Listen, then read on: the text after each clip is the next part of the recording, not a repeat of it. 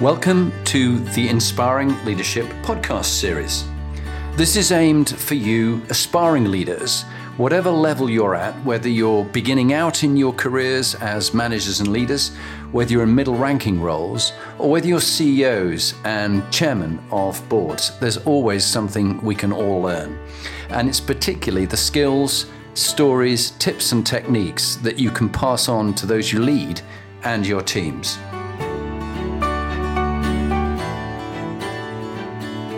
Hello, I'm Jonathan Bowman-Perks, and welcome back to my favourite time of the week. And I'm really lucky to have an old friend of mine, Annette Barnes, who I was fortunate enough to work with. And Annette has had an incredible career, wishing to begin as a physiotherapist, but it didn't work out. We'll hear why later on.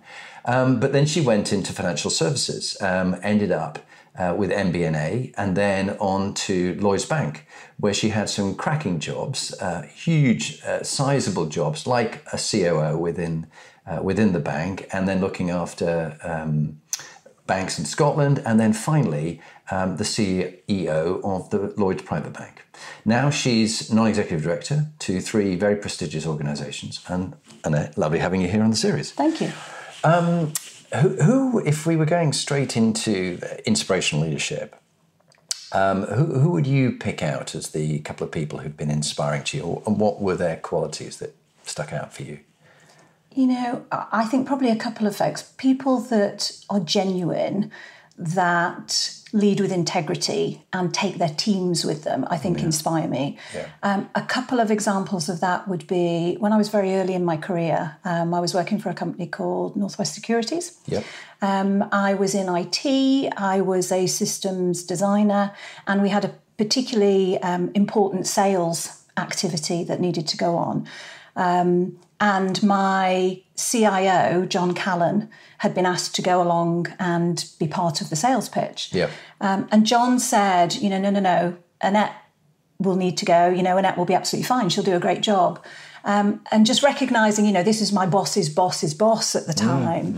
And they asked for him probably 3 or 4 times, said, no, we need you to come along to this. And he said, no, Annette will do a great job. She'll be absolutely fine.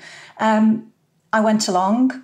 We did absolutely fine. We got the sales activity. Oh. And I think for me, the leadership lesson in all of that and the inspirational thing about John in that was he trusted me. Yeah. He had faith and trust in me, probably more than I had in myself at the time. Yeah. And that really resonated with me, and that stuck with me for a long time. Very powerful. I guess probably number 2 would be later in my career as a director of a European bank. I worked for a gentleman by the name of General Charles Krulak. So he was ex-commandant of the Marine Corps in the US, was chief exec of this bank now. And I guess the lesson I learned from him was he walked the floor every day. He went and chatted to colleagues every single day. He went and had his lunch with different colleagues every single day, and just gave him a really nice sense of the culture of the organisation. Yeah. He really understood what made people tick and what was on their minds at that particular point in time. I think both those are really crucial qualities and stand out inspiring leaders. Yeah, absolutely. I absolutely love both those examples.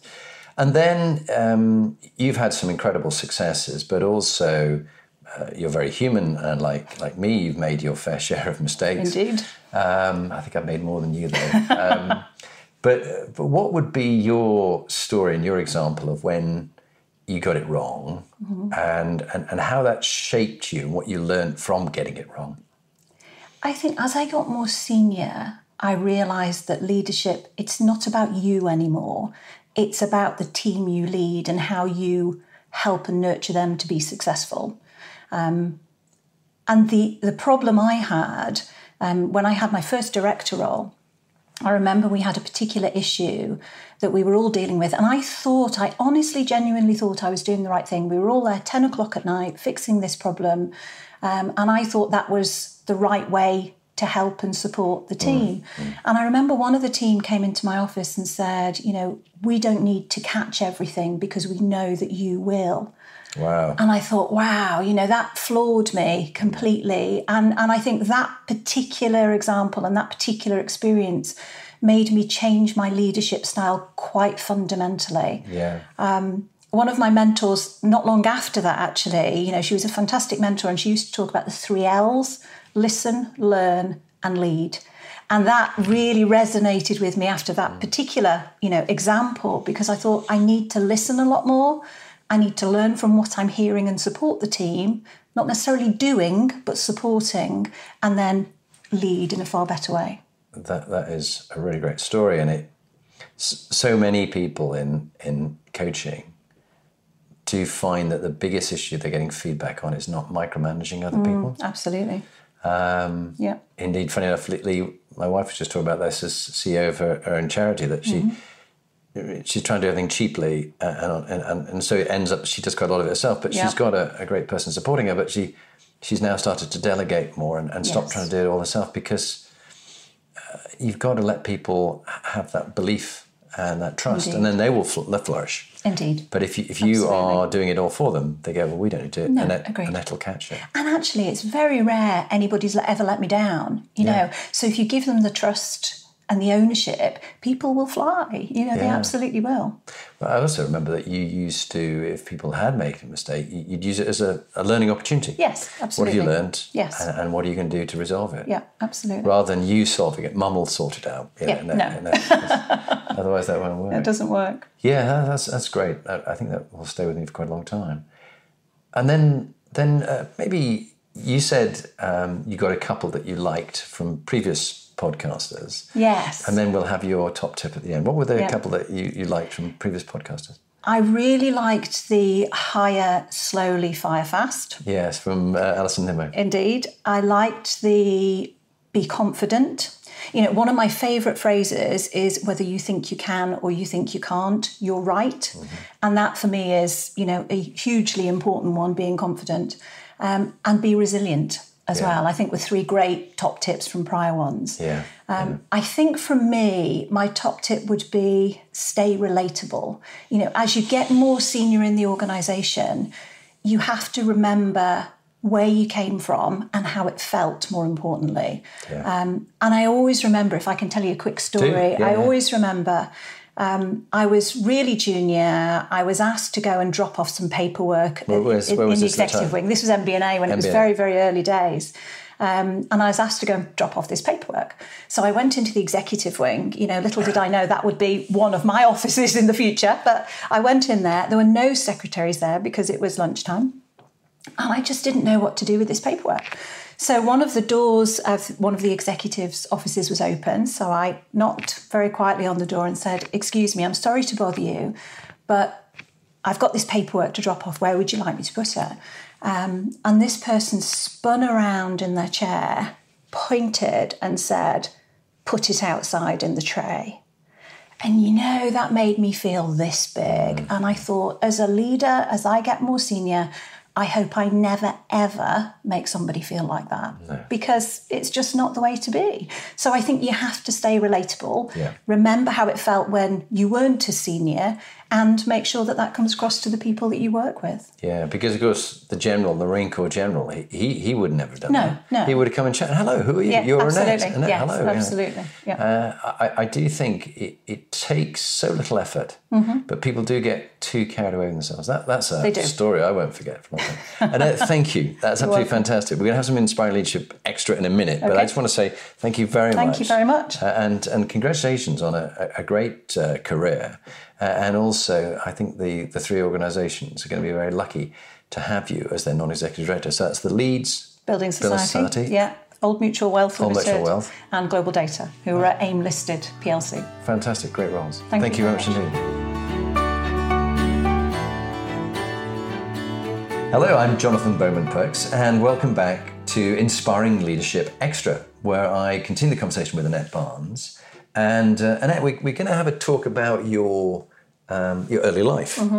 So tell us a bit, this amazing lady that you are today, modesty aside, how did it all begin? What in those early stages of your life when you were a young girl, what things stuck in your mind that shaped the leader you are today? I think if I think about the family, so mum and dad were at home, as was my sister, who's nearly 6 years older than I am. I think, mum and dad have always been very supportive, which was super. Mum was the main wage earner, interestingly, in our family, because my dad was self-employed. So it was either feast or famine. And therefore, when it was feast and he had lots of work on, we'd have the odd takeaway, which was all very exciting in our house. And what did Dad do? What did Mum do? He was a floor tiler, Yep. a joiner. Uh-huh. So he was a time-served joiner, and he used to fit these parquet floors. Yep. And Mum was a medical secretary, so she Yep. worked at the local hospital.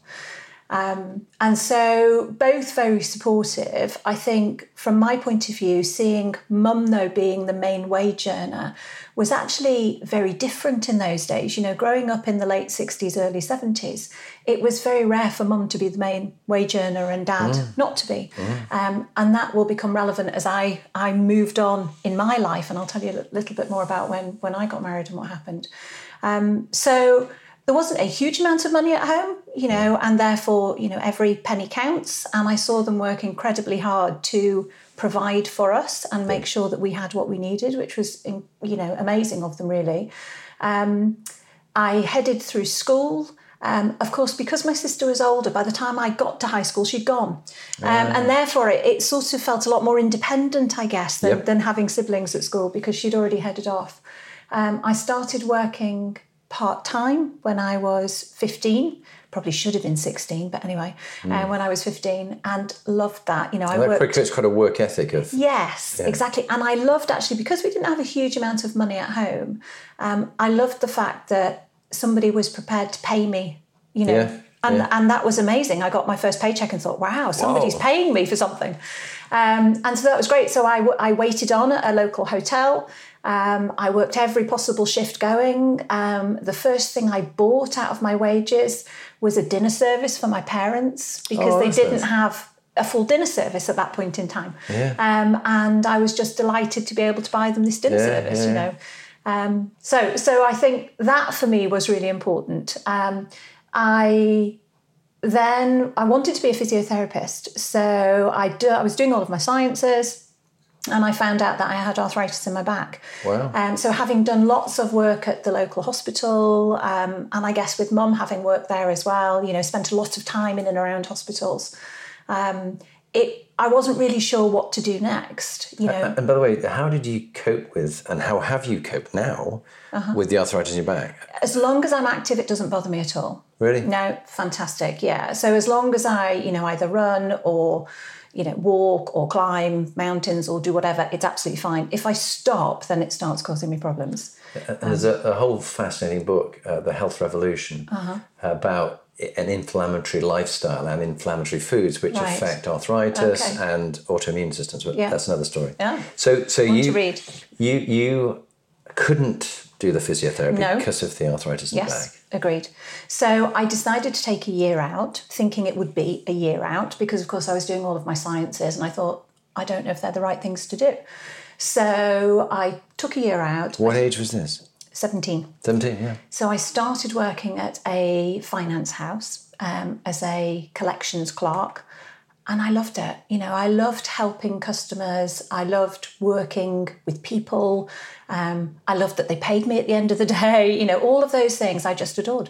There was an opportunity to retrain into IT, so an equivalent of an apprenticeship these days, and I chose to do that. So I became an IT systems programmer. And just catching you here was the thing that I've just reflected on. You've been a CEO twice. Once. Been a CEO once. Yeah. But top jobs that you've had. Yeah. Bank of Scotland you had. Yes, managing director of Bank of Scotland. Which is like a sort of quasi CEO role. And now you're non-executive director. One of these, and yet you haven't got a university degree. Correct. And so this is a great encouragement for me, for many men and women out there who go, oh well, I can't do this because of you've climbed all the highest mountains, in metaphorically as well as physically. and been very successful without that, because it's not just about qualification, it's about being smarts, street smarts. Agreed. So carry on. I just was fascinated by that. And it's interesting. Our eldest son, we've got 2 boys, which I'll come on to later, but our eldest son sometimes will say, I'm not sure I'm clever enough, Mum. And he's at an amazing university, so he's incredibly clever. Yeah. But when you have that, little niggle, my answer to him would always be, it's about IQ and EQ. Yeah. You have to be smart enough, and you also have to get on with people and know how to get the best out of people and the best out of yourself as well. So I think you have to have that combination, and hopefully that, that makes up for me the fact that I didn't go to university and I didn't get that degree. Yeah. Fantastic. So I started as a collector. I moved into IT. I retrained. I was a rubbish systems programmer, really rubbish. I always remember my boss gave me a program. I was delighted because I'd finished this program. And he gave it me back and he said, rewrite it. Because he said, how long did it take to run? And I said, 30 minutes. He said, rewrite it. It needs to be less than a minute. Really? So I was like, okay. So I was a rubbish IT systems programmer. I learned a lot, though, about discipline, about analysis and design. And then that's the route I took. So I moved into systems analysis and design, the typical sort of IT route. Loved helping the business figure out how to improve their processes or their systems or make things better for customers. So I loved doing that. And then I was headhunted to a company called MBNA. Oh, yeah. Brand new company, no customers. Really? Customers? No customers. And I was initially, my initial view was, no, I'm doing fine where I am, thank you, because I was, really enjoying it, being promoted regularly, and continuing to move forward. And it was only actually when I went to see their HR director that she talked to me about the culture and the ethos of the organisation. And over every door was, think of yourself as a customer. Literally over every single door, think of yourself as a customer. And that for me was it, because that just resonated. It made complete sense. And back to your, what to do the physio to help people. Here you are, you're helping customers. Absolutely. Yeah. Okay. Absolutely. So I joined MBNA, as I said, no customers. One day we were trying to figure out how to get a call centre running. The next day we were painting walls, literally. Really? Literally, So it was a brand new organisation. And just really fun to see that organisation grow and become something quite different. And I guess during my time with MBNA, I took every opportunity. So Annette, you were talking about MBNA and every opportunity that you had, you took. Tell me a bit more about your time at MBNA.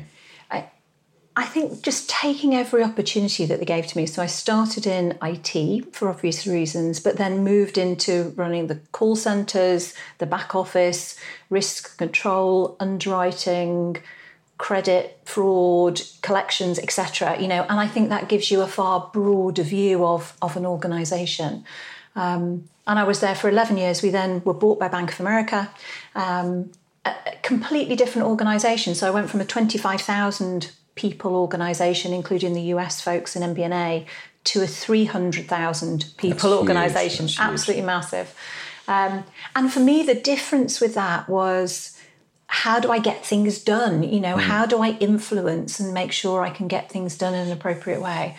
I was very lucky. I had some great mentors from Bank of America and had the opportunity to spend some time with some very senior folk in the organisation.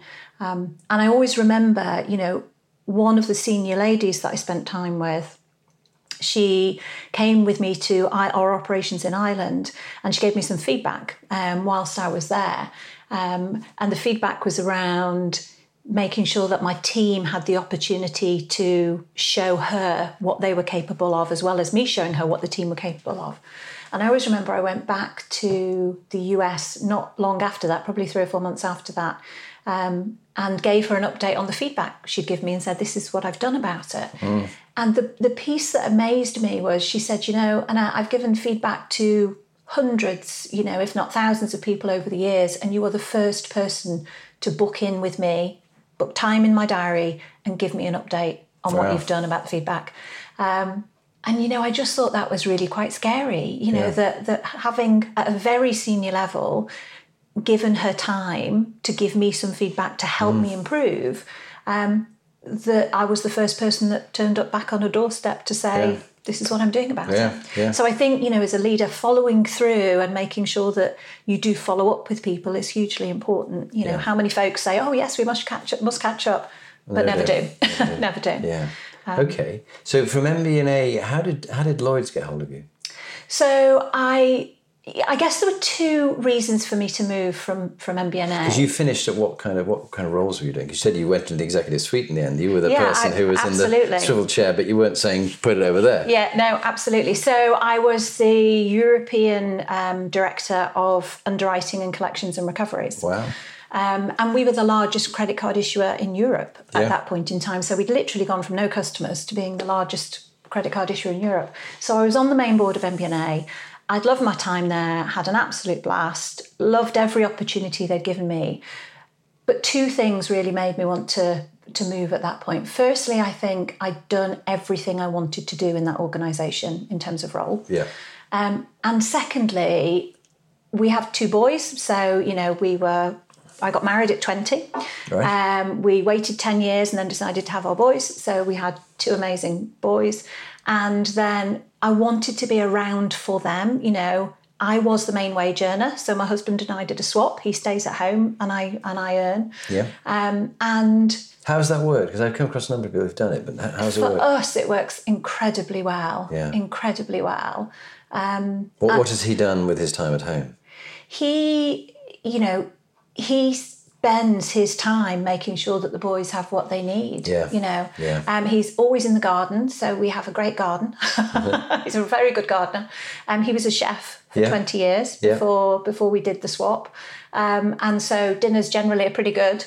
Yeah. Not good for the waistline, but pretty good. And so he stayed at home with the boys. Fantastic. And that allowed me to do what I needed to do. I think more women are doing this, where they sit down and talk it through. I know my daughter Bridie, she and her partner, they've got a nice house together. And they have said that, maybe if she had a family, he might stay at home. Absolutely. And I think it's far healthier to make a decision between them, who's going to do what. Yeah. And that was my second reason, really, for leaving MBNA, because the boys were then at the age where I felt I could do more from a career point of view. And I'd done all of the jobs I wanted to do with MBNA. Yeah. So I'd spoken, a headhunter had approached me and said he thought it would be great if I had a chat with Lloyds. I went and had a chat with Lloyds and, the rest is history. Hence, exactly. The rest what was the first role you went into with Lloyds? So initially I started looking after the retail and wealth operations business. Yeah. So it was about 3,500 people supporting all of the customers in the retail bank and the wealth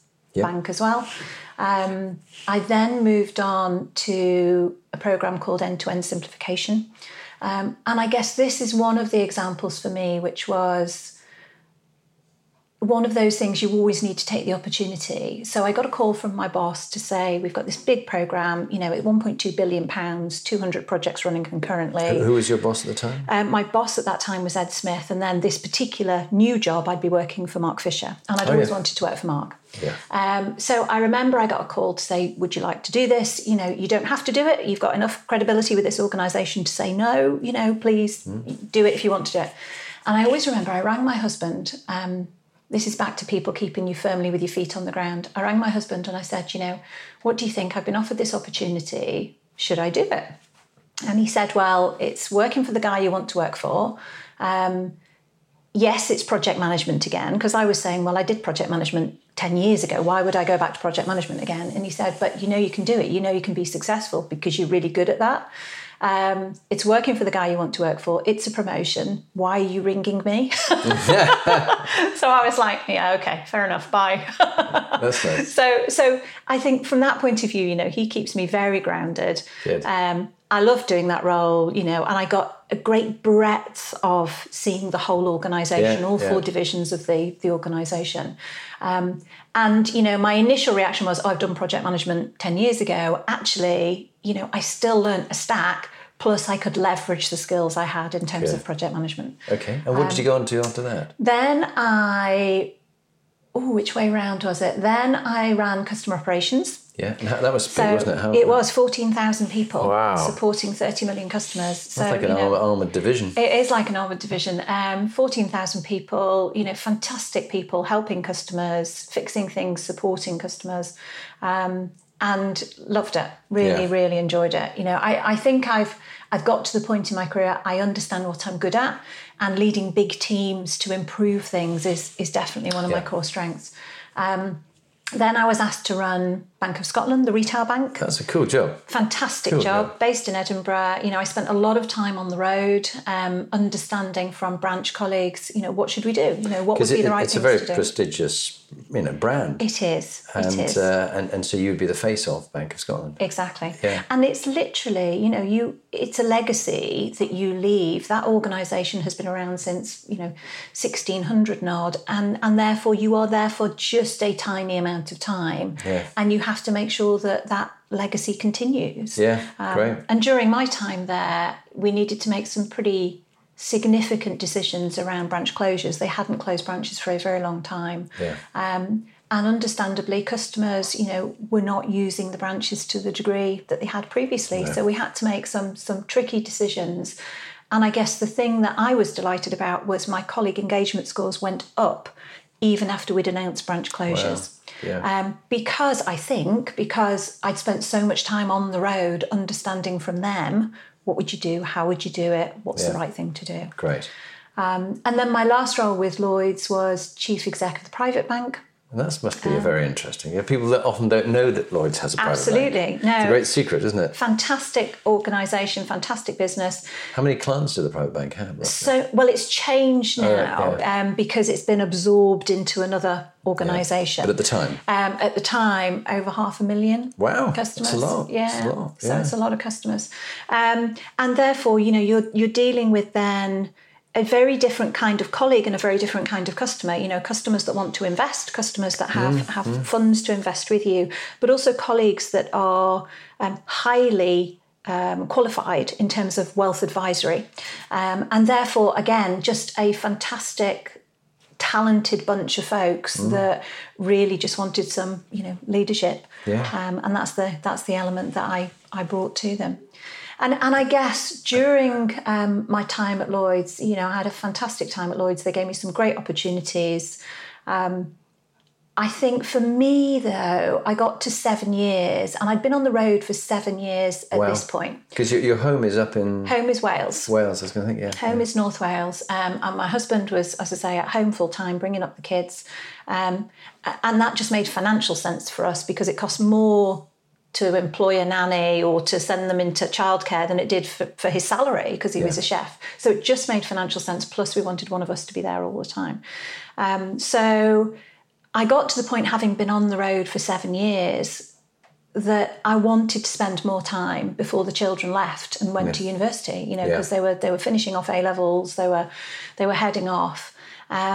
And I thought, as much as I'd had my rules in place, so I would always take them to school on a Friday, I'd always work from home 1 day a week, and those rules keep you sane. I think it's really important to have those rules. It is. Really people give up those rules. And it's exactly. Even things like, I wouldn't use the BlackBerry when... I don't use BlackBerries anymore, do they? But I wouldn't use the BlackBerry when they were around. We'd always sit at the dinner table together if we were all in. No technology at the dinner table. All of those rules that I think has hopefully helped them grow up to be really balanced. Yeah. But I wanted to spend more time with them before they headed out. So I decided that I wanted to be there more. I didn't want to be on the road every week. And I also decided that I didn't want to work in London 5 days a week. Yeah.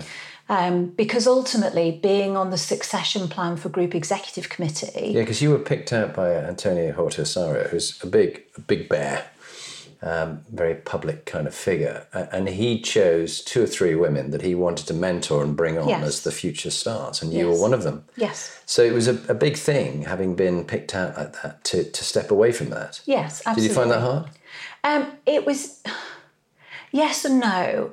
So it was hard to say it's time to leave Lloyds because they'd been incredibly good to me. I had an amazing set of roles. I had a great time with Lloyds. At the same time, I think I've always been quite true to my values and my beliefs. I also had breast cancer in 2016. Wow, let's step over that. That's such a big thing. Yeah. And that was, where were you in Lloyds at the time? I was running Bank of Scotland Retail Bank. So that must have been huge. Yeah, it was. Did it just fail you? I didn't see this coming, I certainly didn't see it coming. Yeah. I was very, very lucky that they found it soon, quickly. Yeah. And they found it from one of my annual medicals. So had I not had an annual medical, and so many people that are entitled to an annual medical don't take it because they're too busy, I would always say, go for your medical, otherwise they wouldn't have found it. So I went for an annual medical. They found what it was. Thankfully, they caught it early. And I remember ringing my number 2 in Bank of Scotland Retail to say, I'm not going to be in on Monday morning. You're in charge. You're it. Yeah. And he was amazing. And I must say, the whole organisation was incredibly supportive. They were amazing. And, I had more flowers than Kew Gardens. They did personal notes. They were amazing. They were really supportive. That's lovely.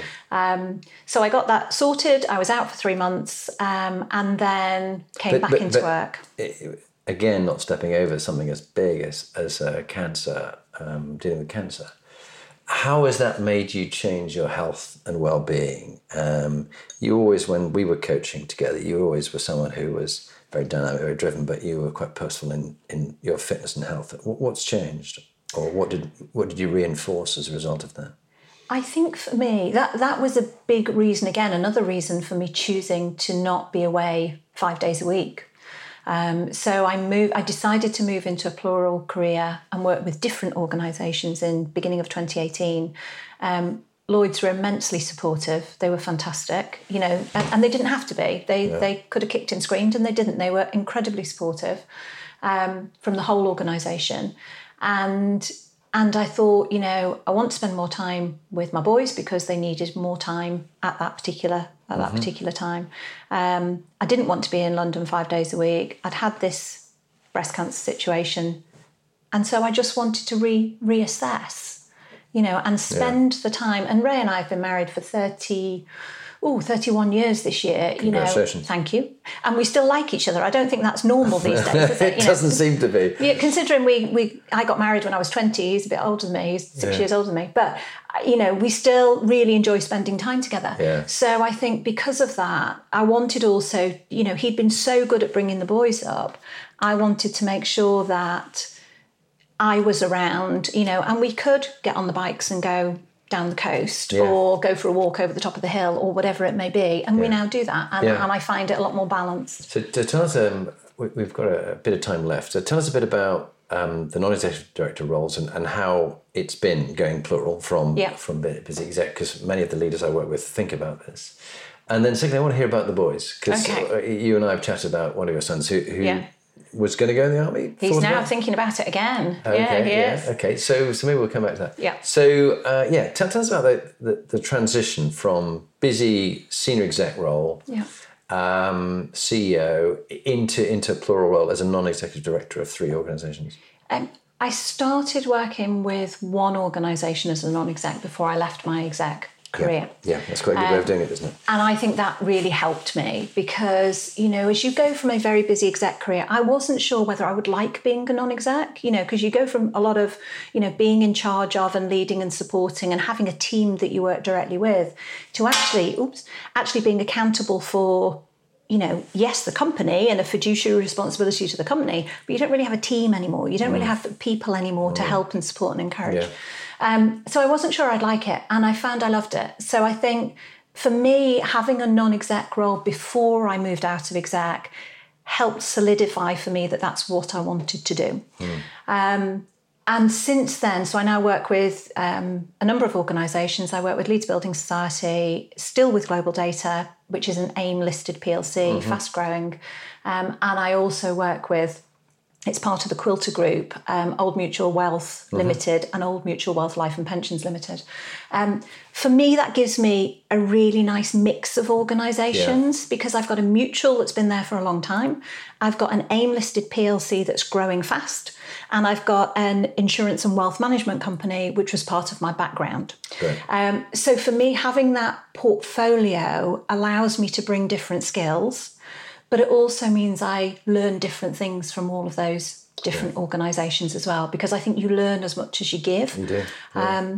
And I think because of that, one of the guys I spoke to when I was thinking of going plural said to me, don't oversell yourself. Just be really clear on what you're really good at and where you can add value and where you're not. Because the whole purpose of having a balanced board is having completely different skills around the table. So, right, but you touched on something which reminds me that one of the things with some of the execs is, do you try and add too much value? And I know when I got it wrong, I've tried to add too much value. Yes. Or CEOs I know who try to add too much value. And that was a nice comment you made there. Just know what you are good at and don't try and add know what too you're much. good at. No, exactly. And yes, you'll learn and you'll get better at different things. Of course you will. But I guess for me, it was about being really clear. I am an operations, IT, big people business, risk and control person. Great. That's what I'm good at. Fantastic. I am not, a salesperson or, No, I'm not an accountant. No, it's a very so good... play to your strengths, very definitely. No, I'm enjoying at the moment being an advisor. They have an advisory board to a tech startup which is doing very well. Perfect. Which, fun enough, is doing the replatforming for Lloyd's. Yeah. Thought Machine. Yeah. And they're a fascinating company, ex-Google guys. And I'm doing the sort of leadership bit of the advisory. And I love being on the advisory panel. Your sons, what are they doing? Indeed. We've got 2 boys. One's finishing his A-levels at the moment. He's currently off on a skiing trip with his girlfriend for the first time. So I'm hoping he comes back with all limbs intact. Yep. But seems to be really enjoying it. And our eldest is currently at UCL in London at the university. And he's doing a 3-year course plus a year abroad, so a 4-year course. But he's heading out to Seattle to do his year abroad later this year. So they're doing super. And I guess for me, that's really down to Ray, my husband, because he was there. I was there probably 30% of the time, but he was definitely there 70% of the time. And he is the one that has brought them up to be very balanced, normal, kind, nice people. Yeah, no, they were, because I had a nice chat with your son. And before we end with your top tip, any final thing that you'd like to share? I mean, I often ask people, what was the darkest part of their life? I think you've talked about that with your cancer, unless you have anything else you'd like to share. But is there anything else that you'd like to share with those who are listening to the podcast about being an inspiring leader and who's inspired you and things like that? I would say, it was quite hard to go from being a busy, successful exec to being a non-exec, because you tend to be who you are as a title, as a job title. It's your identity, isn't and it? It's your identity, it absolutely is. And I think going from being a chief exec of a big business to being a person who happens to be on a number of boards, it's very different. And I would just say, when you get to that point, if that's the route you choose, give yourself some time, be kind to yourself, do the things you want to do, and recognize that you are doing what you're doing for all of the right reasons. Because otherwise I think it can have quite a big dint in your confidence. You've gone from having this big high profile job. I was chatting to somebody the other day who's recently come from a very senior role in the military, and he was saying, he'd been in a situation where people would drop him off at the door, and now he's on the tube. That's the difference, isn't it? And I think you have to look after yourself when you go through that and get ready for that situation as well. It brings you back to your humility and your humanity, doesn't it? Completely, yeah. Good. No, that's a very good point. Okay. So I think my last top tip for you would be, just be yourself. I see so many people in organisations, and as I was in my executive career, trying to be desperately like their boss or like somebody, or, trying to emanate somebody else. And I would just say, be yourself. I am a northern girl. I don't have a degree. I love spending time with my kids. I don't want to be in London 5 days a week. that's just who I am, Yeah. you know. And I would say to be authentic as a leader, you have to show who you really are, not who you think you should be. Yes. And I think that's hugely important. Fantastic. Annette, thank you very much indeed.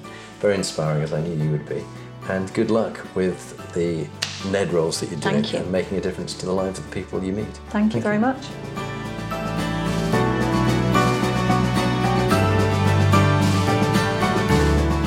So, now you've heard from one of the inspiring leaders that I've interviewed, what are you going to do next? If you want to get some more free material, go to my website, jonathanperks.com, or follow me on LinkedIn, Jonathan Bowman Perks. And there you can get access to my books, Inspiring Leadership and Top Tips for Inspiring Leaders. But if you want to actually do something about being a leader and constantly improving your game, raising your performance, get in touch with me about coaching you or one of your team that you want to raise the game for them. It's got to be people who want to be good to great, not people who you're trying to fire. And if you're looking for a motivational speaker, get in touch. Or if you want me to work with your team coach, I would be delighted to help you.